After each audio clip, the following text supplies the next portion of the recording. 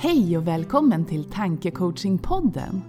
Podcasten där vi vill inspirera dig att använda tankens kraft för att skapa just ditt drömliv.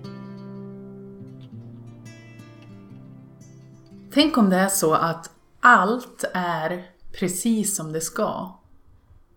Och tänk om det är så att allt alltid blir precis som det ska. Det hade ju varit helt fantastiskt. Idag ska vi prata om ämnet tillit. Vilket jag personligen tycker är ett otroligt viktigt ämne. För det har hjälpt mitt mående att nå väldigt mycket högre höjder, kan man säga. Håkan, vad är dina tankar kring tillit? Ja, jag tror inte att det är speciellt många som funderar över om stjärnor och planeter ska röra sig på det sätt som man önskar.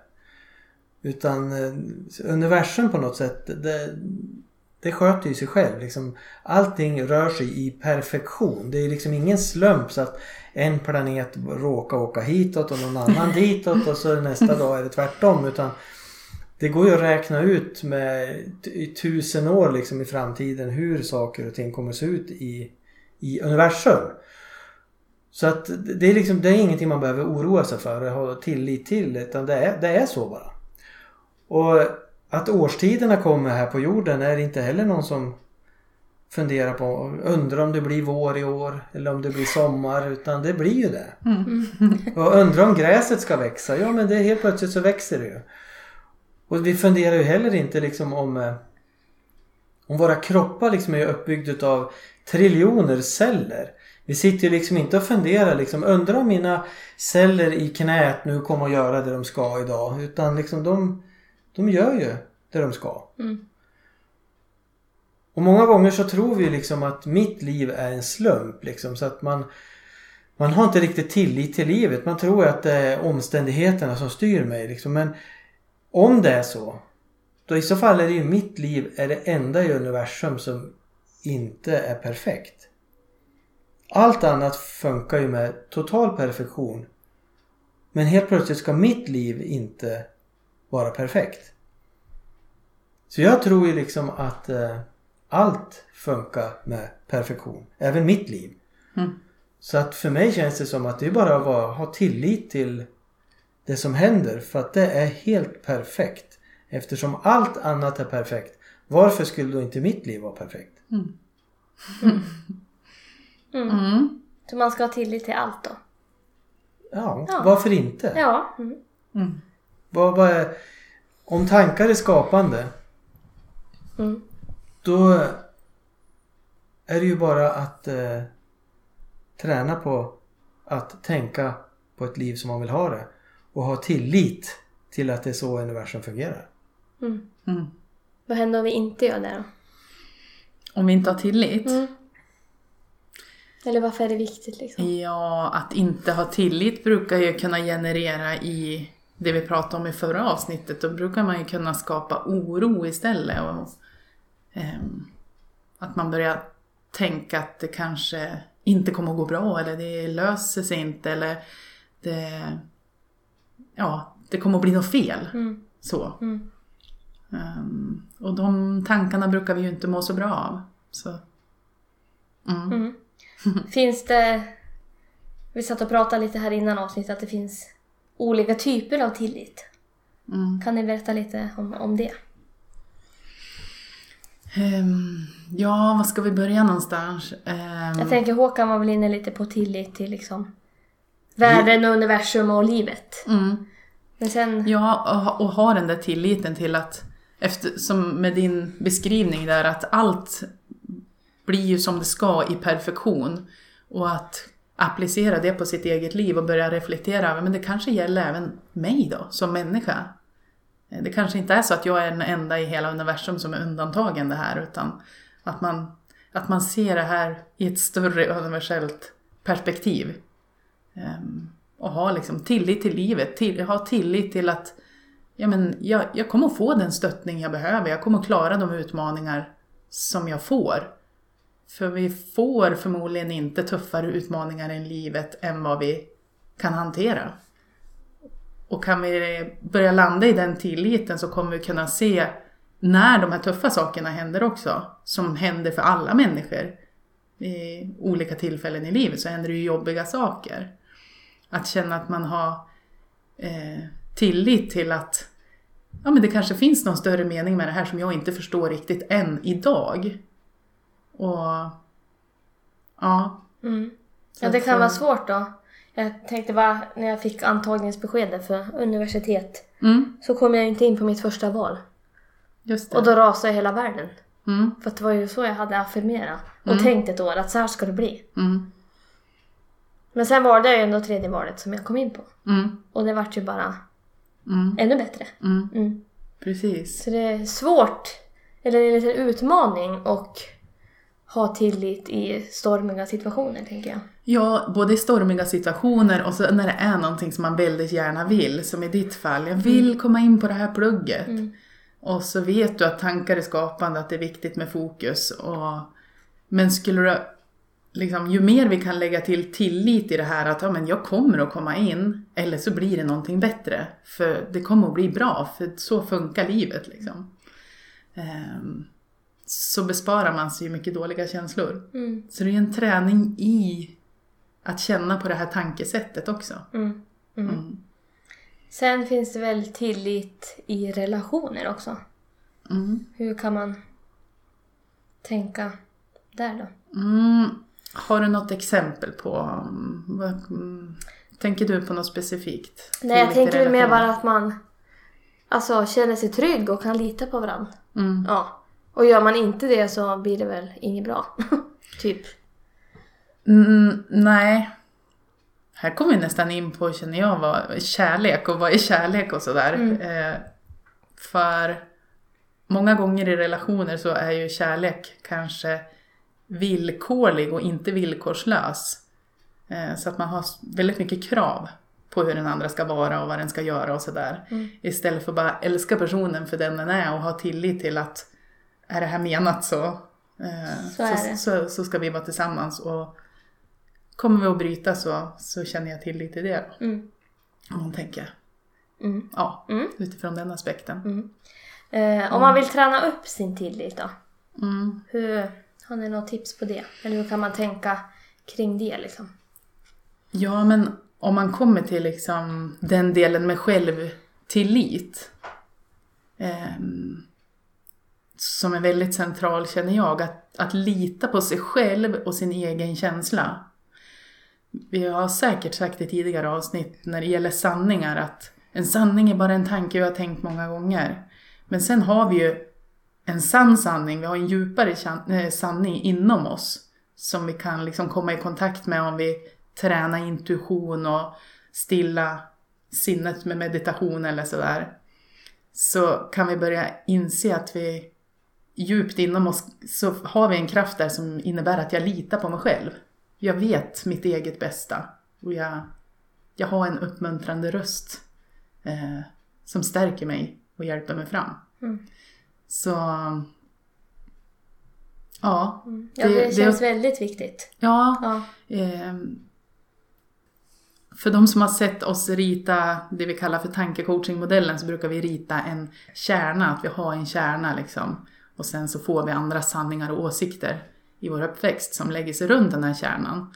Men kommer vi i kontakt med den här kärnan eller hjärtat eller vårt högre jag, där inne vilar ju den här tilliten och när man verkligen kommer i kontakt med tilliten, då är det egentligen inte längre tillit heller, tänker jag. Kanske blir lite djupt nu då, men då har vi ersatt tilliten med ett vetande. Att det är verkligen ett inre vetande. Men gud, jag känner att det här vet jag inom mig liksom. Så man behöver inte ens träna tillit om man börjar lita på den där inre känslan. Låt säga att du har känslan att alltså det här året som kommer nu, jag känner att 21, ja. hur säger man, nästa år, alltså jag känner att det kommer att bli ett grymt, fantastiskt, magiskt, bra år. Och man bara känner tilliten till det. så att den är så stark som man vet det. Fast vem kan veta liksom. Att öva så och komma i kontakt med den. Ja. Ja, det är ett litet tips. Det är ett tips. Man behöver vara tyst och lyssna inåt. Man behöver lyssna på sig själv. Nu är vi där igen. Det vanliga är att vi stoppar musik i öronen, slår på tvn. Vi underhåller vårt sinne hela tiden så att vi hör inte oss själva. Och då blir det automatiskt ofta att man söker tilliten utanför sig på något sätt. Istället för det som vi har inom oss. Det som Helene pratar om. Jag kan tycka att det är svårt då. Just för att det är så mycket tankar hela tiden. Så det är så här, jag vet att jag har... Och här har vi precis klippt i avsnittet i den här podden. Det kanske låter lite konstigt nu vid den här övergången, jag vet inte. Men vi har suttit här och spelat in avsnittet om tillit. Och så fick jag en liten hostattack så vi stoppade inspelningen. Och kände att nej, nu vart det helt galet här. Nu blev det fel, nu måste vi göra en ny inspelning. Och så kände att det vart någonting som inte blev som det skulle helt enkelt. Så det är ganska lustigt att det händer just i det här avsnittet. Men om vi nu plockar in tillit i det här så får vi helt enkelt, då får man stanna upp lite grann. Okej, nu fick vi bryta mitt i avsnittet för att starta upp det igen. Ja, men förmodligen innebär det att slutet på det här poddavsnittet kommer att bli betydligt bättre än vad det skulle ha blivit om vi hade bara fortsatt att rulla på. Kanske har vi fått någon ny idé eller att det blir någon annan infallsvinkel. Det är också ett sätt att plocka in tilliten i det hela. Istället för att tro att shit, nu blev det fel. Tänka att aha, intressant. Vad ska det bli av det här? Och tänka att ha tilliten till att det blir något bättre. Och jag har faktiskt fått redan en idé. Men jag vet inte om någon av er ska prata innan, eller? Nej, du kan köra den. Nej, då fortsätter jag. Nej, men för det här hänger ju också så tätt ihop med liksom den andra sidan av tillit. Eller det går ju att vända på myntet på många sätt. Men just att det är ganska vanligt att vi bär på känslan av att vilja ha kontroll på allting. Och allt ska bli precis som vi har bestämt. Så här vill jag ha det, så här ska det bli. Och så blir det som ett kontrollbehov. Eller att man kräver att man ska kontrollera varenda situation. Vilket också brukar innebära att man blir lite dränerad på energi. Eller man kanske inte ens mår bra. Eller man blir irriterad och triggad. Så att... Släppa kontrollen lite. Ja, men alltså börjar man att jobba med tillit så försvinner mer och mer av den här jobbiga känslan av att jag måste ha kontroll till varje pris. Att det blir precis som jag har bestämt. Så nu kommer jag in på det jag nämnde direkt egentligen i början av avsnittet. Att, för jag har tillit till att allt alltid blir precis som det ska. Vilket kan kännas extremt utmanande och nästan provocerande ibland när det händer jobbiga saker. Men det är ändå en väldigt skön känsla att ha med sig. Jag tänker oftast efteråt liksom. Om man tittar tillbaka. Gud vad jobbigt det var då. Men vad mycket jag tog med mig. Och vad mycket jag vet idag. Liksom. Exakt. För ganska många år sedan så gick jag in i väggen. Och jag har haft de här tankegångarna med mig egentligen större delen av mitt liv. Men då när det hände så, jag kände till mycket om det här kring personlig utveckling och tankens kraft och så vidare. Men jag använder inte så mycket praktiskt i mitt liv. Vilket gjorde att jag gick in i väggen. Men på min väg tillbaka så, livet är ju väldigt mörkt. När det blir en sån smäll liksom, och bara kunna ligga i sängen och knappt kunna kliva ur och orka inte tänka en positiv tanke. Men då fanns ändå tilliten där att fastän jag inte var glad så kände jag men det är klart det är någon mening med det här. Fast det kändes ju som en stor fet käftsmäll om man säger så. Med tanke på hur fruktansvärt jobbigt det var.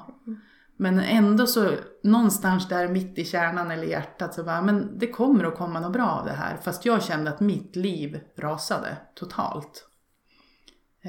Och idag kan jag ju märka när jag möter människor i olika coaching-sessioner och framförallt så kan jag ju se vad fantastiskt bra det var att ha fått gått igenom det där skiten.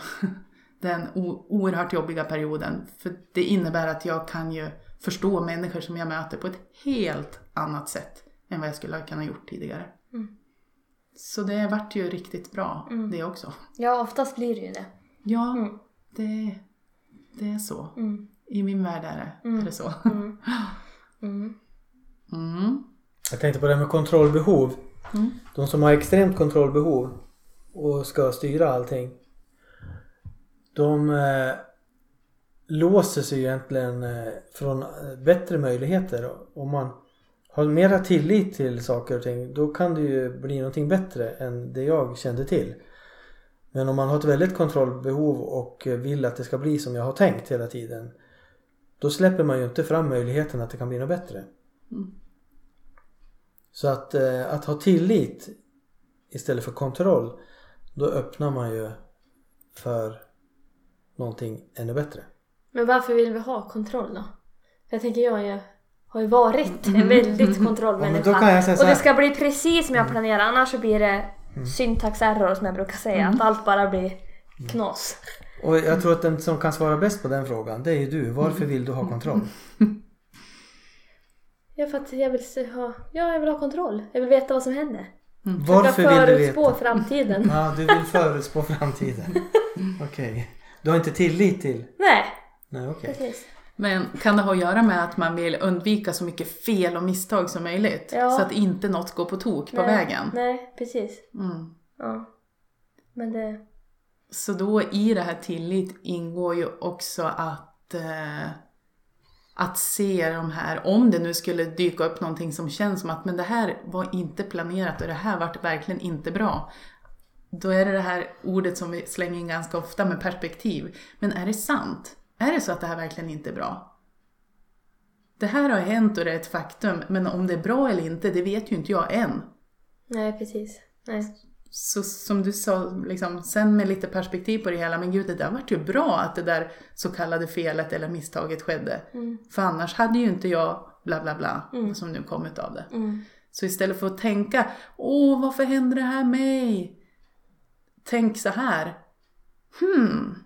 Vad kan det här lära mig? Det var nästan ett tips och ett verktyg att ta med sig. Vi ska väl kanske dit snart. Ja, eller exakt. hoppar jag snabbt nu? Nej då, det går bra. Ja, men sen tänker jag också på det ni sa om att man vet ju innerst inne i sin kärna att man ska ha tillit och att man vet vad man vill liksom. Men ibland kan det vara svårt för att det är så mycket tankar. Och hur kan man liksom träna upp det? Är det genom meditation och försöka stilla tankarna? Hur man liksom... Ja, jag vet ju att jag har det i mig, men hur hör jag min inre röst typ? Du eller jag? Det är jag. Men det är ju ett verktyg som vi kommer att nämna förmodligen vartenda avsnitt. För det är helt oslagbart. Kalla det för meditation, kalla det för avslappning, kalla det för vad som helst. Bara vi får en stund med oss själva. Regelbundet. Varje dag. Där jag får minska på tankarna.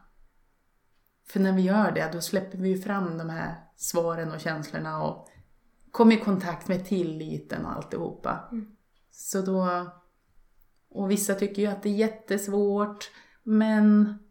Ja, var okej med att det blir som det blir. Det har vi sagt förut. Varje stund blir precis som det ska också. Ibland är det mycket tankar när vi ska meditera och då är det så. Ibland blir det lugnare. Men det... Ja, uthållighet, repetition. Tålamod.